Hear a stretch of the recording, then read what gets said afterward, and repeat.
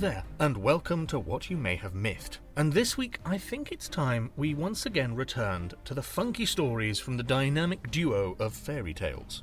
And I think it's time we had a story that Disney have adapted a couple of times before, but there is a marked difference in their version as opposed to the original.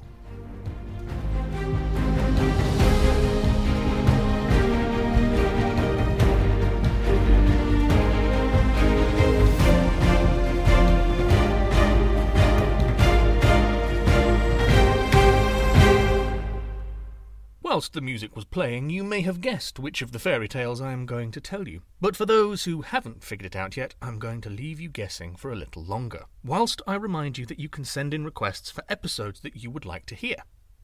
If you send me a message on TikTok or Instagram, or email themythspodcast@gmail.com, then I will get an episode out there for you. And if you head over to www.talesfromthetrunk.co.uk, you can find out more about the adventures of Percy and Engelbert and subscribe to the letters they send out. Okay, now we can get on with the story in today's episode. It's very likely you will have seen at least one version of this tale, whether it be the ballet, pantomime, play, or indeed one of Disney's versions. But let's see if you can spot the differences between those versions and this one.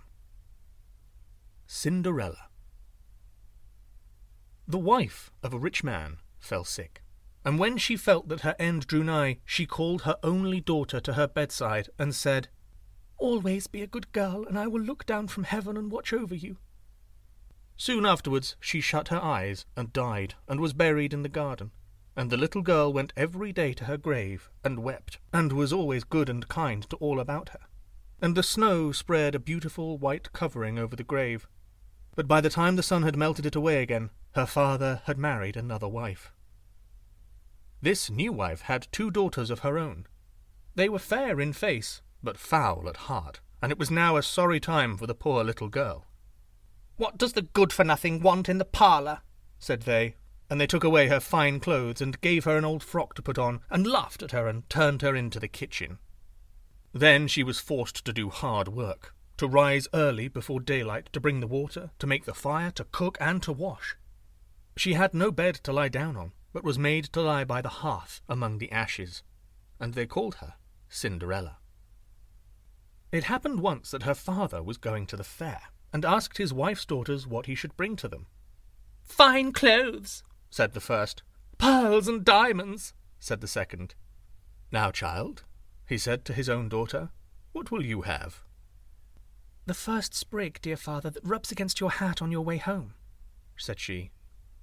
Then he bought for the first 2 the fine clothes and pearls and diamonds they had asked for, and on his way home, as he rode through a green copse, a sprig of hazel brushed against him, so he broke it off, and when he got home he gave it to his daughter. Then she took it and went to her mother's grave and planted it there, and cried so much that it was watered with her tears. And there it grew and became a fine tree, and soon a little bird came and built its nest upon the tree, and talked with her, and watched over her, and brought her whatever she wished for.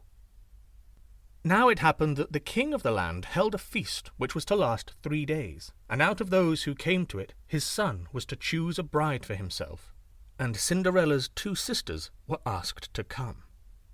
So they called Cinderella and said, "Now comb our hair, brush our shoes, and tie our sashes for us, for we are going to dance at the king's feast." Then she did as she was told, but when all was done she could not help crying, for she thought to herself she would have liked to go to the dance too. And at last she begged her mother very hard to let her go. "You, Cinderella," said she, "you who have nothing to wear, no clothes at all, and who cannot even dance, you want to go to the ball?" And when she kept on begging, to rid of her, she said at last, "I will throw you this basin full of peas into the ash heap, and if you have picked them all out in 2 hours' time, you shall go to the feast too." Then she threw the peas into the ashes, but the little maiden ran out of the back door into the garden, and cried out, "Hither, thither, through the sky, turtle, doves, and linnets fly. Blackbird, thrush, and chaffinch gay, hither, thither, haste away. One and all, come help me quick, haste ye, pick, pick, pick." Then first came 2 white doves, and next 2 turtle doves. And after them all, the little birds under heaven came, and the little doves stooped their heads down and set to work. Pick, pick, pick. and then the others began to pick, and picked out all the good grain and put it into a dish, and left the ashes. At the end of 1 hour the work was done, and all flew out again at the windows. Then she brought the dish to her mother. But the mother said, "No, no, indeed, you have no clothes and cannot dance. You shall not go." And when Cinderella begged very hard to go, she said, "If you can in 1 hour's time pick 2 of these dishes of peas out of the ashes, you shall go too." So she took 2 dishes of peas into the ashes, but the little maiden went out into the garden at the back of the house, and called as before, and all the birds came flying, and in half an hour's time all was done, and out they flew again. And then Cinderella took the dishes to her mother, rejoicing to think that she should now go to the ball.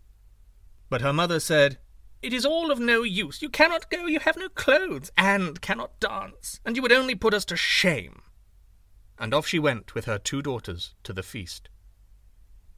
Now, when all were gone, and nobody left at home, Cinderella went sorrowfully and sat down under the hazel tree, and cried out, "Shake, shake, hazel tree, gold and silver over me."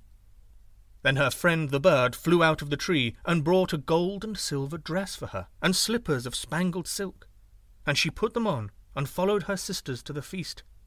But they did not know her. She looked so fine and beautiful in her rich clothes.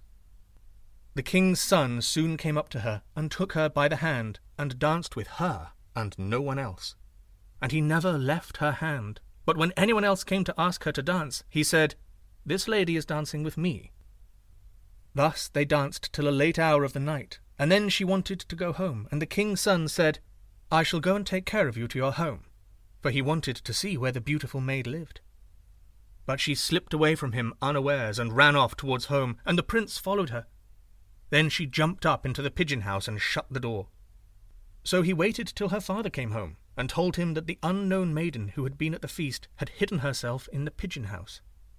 But when they had broken open the door, they found no one within, and as they came back into the house, Cinderella lay, as she always did, in her dirty frock by the ashes, for she had run as quickly as she could through the pigeon house and on to the hazel tree, and had there taken off her beautiful clothes and laid them beneath the tree, that the bird might carry them away, and had seated herself amid the ashes again in her little old frock. The next day, when the feast was again held, and her father, mother, and sisters were gone, Cinderella went to the hazel tree, and all happened as the evening before. The king's son, who was waiting for her, took her by the hand and danced with her, and when anyone asked her to dance, he said as before, "This lady is dancing with me." When night came, she wanted to go home, and the king's son went with her, but she sprang away from him all at once into the garden behind her father's house. In this garden stood a fine, large pear tree, and Cinderella jumped up into it without being seen. Then the king's son waited till her father came home, and said to him, "The unknown lady has slipped away, and I think she must have sprung into the pear tree." The father ordered an axe to be brought, and they cut down the tree, but found no one upon it. And when they came back into the kitchen, there lay Cinderella in the ashes as usual, for she had slipped down on the other side of the tree, and carried her beautiful clothes back to the bird at the hazel tree, and then put on her little old frock.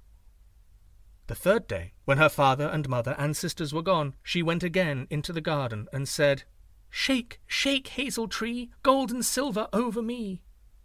Then her kind friend the bird brought a dress still finer than the former one, and slippers which were all of gold.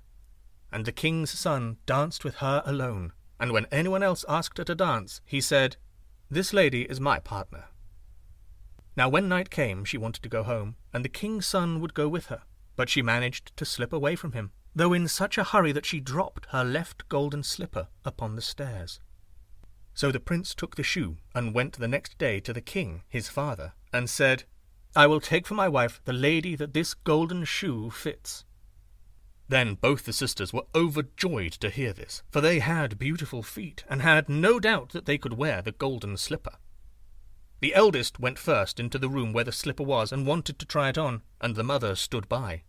But her big toe could not get into it, and the shoe was altogether much too small for her. Then the mother said, "Never mind, cut it off. When you are queen, you will not care about toes. You will not want to go on foot."